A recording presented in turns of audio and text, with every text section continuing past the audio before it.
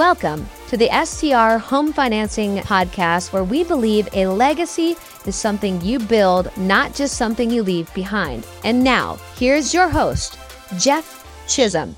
Hey, this is Jeff Chisholm with STR Home Financing. Thank you for joining me for episode 9. Today, I'm going to talk about how much cash do I really need to go out and buy one of these vacation homes that I want to utilize as a short-term rental. So my typical number is 20% of the purchase price. So not all that is going to go in fulfilling the requirements of the loan. So let me give you the breakdown. So when we're considering using the 10% down second home occupancy loan, it's obvious 10% is going to go towards the down payment. And then on average, you can budget 3 to 5% for closing costs. In today's market, where things have slowed down, we're seeing listings on the market longer than usual, we can start to ask for some things. So on the 10% down second home occupancy loan, you can ask for up to 6% in seller concessions. So it may be a consideration that you don't go into an offer automatically thinking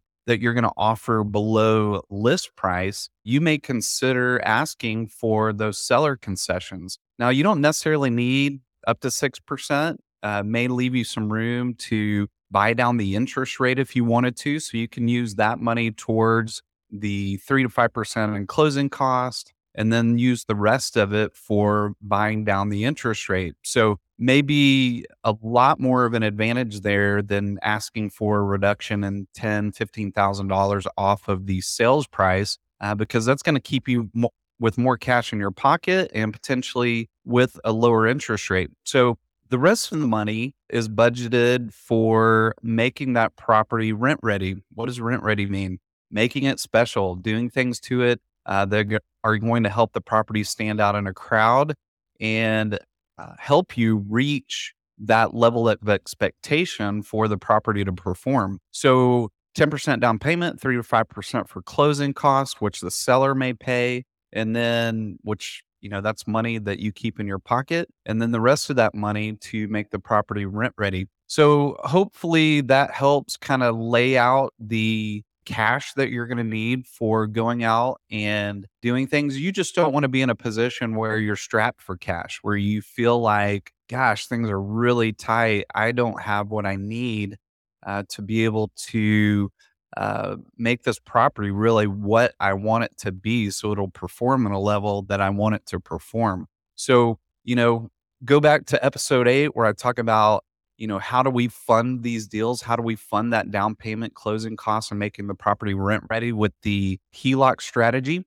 So, if you haven't listened to that episode, you don't have to skip cups of coffee, rounds of golf to make this happen. So hopefully that helps. I'm always happy to jump on a phone call and talk about your dreams, your specific questions. So you can go to my website, strhomefinancing.com. There's a chat feature there, or I encourage you to watch the introduction video where I talk about my family's experience. And then there's a few questions that you can answer that provides me just a general idea of what you're looking to do, where you're looking to do it, and what you're looking to do it with. And then there are 4 videos that you can watch that talk about the basics of the loan product, the 10% down loan, the DSCR loan, and then also talk about the process of being pre-approved, when you should be pre-approved, and then the value that my team brings to the table during that acquisition phase. So check that out, and then you can schedule a call, or if you're ready to go, jump into an application and, let's get the pieces of the puzzle put together so we can educate you on what you are approved for and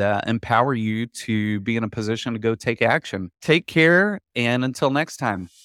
Jeff Chisholm is a registered mortgage loan officer, NMLS 447490 for North Point Bank. North Point Bank is an equal housing lender, and all programs discussed on this show are subject to change without notice.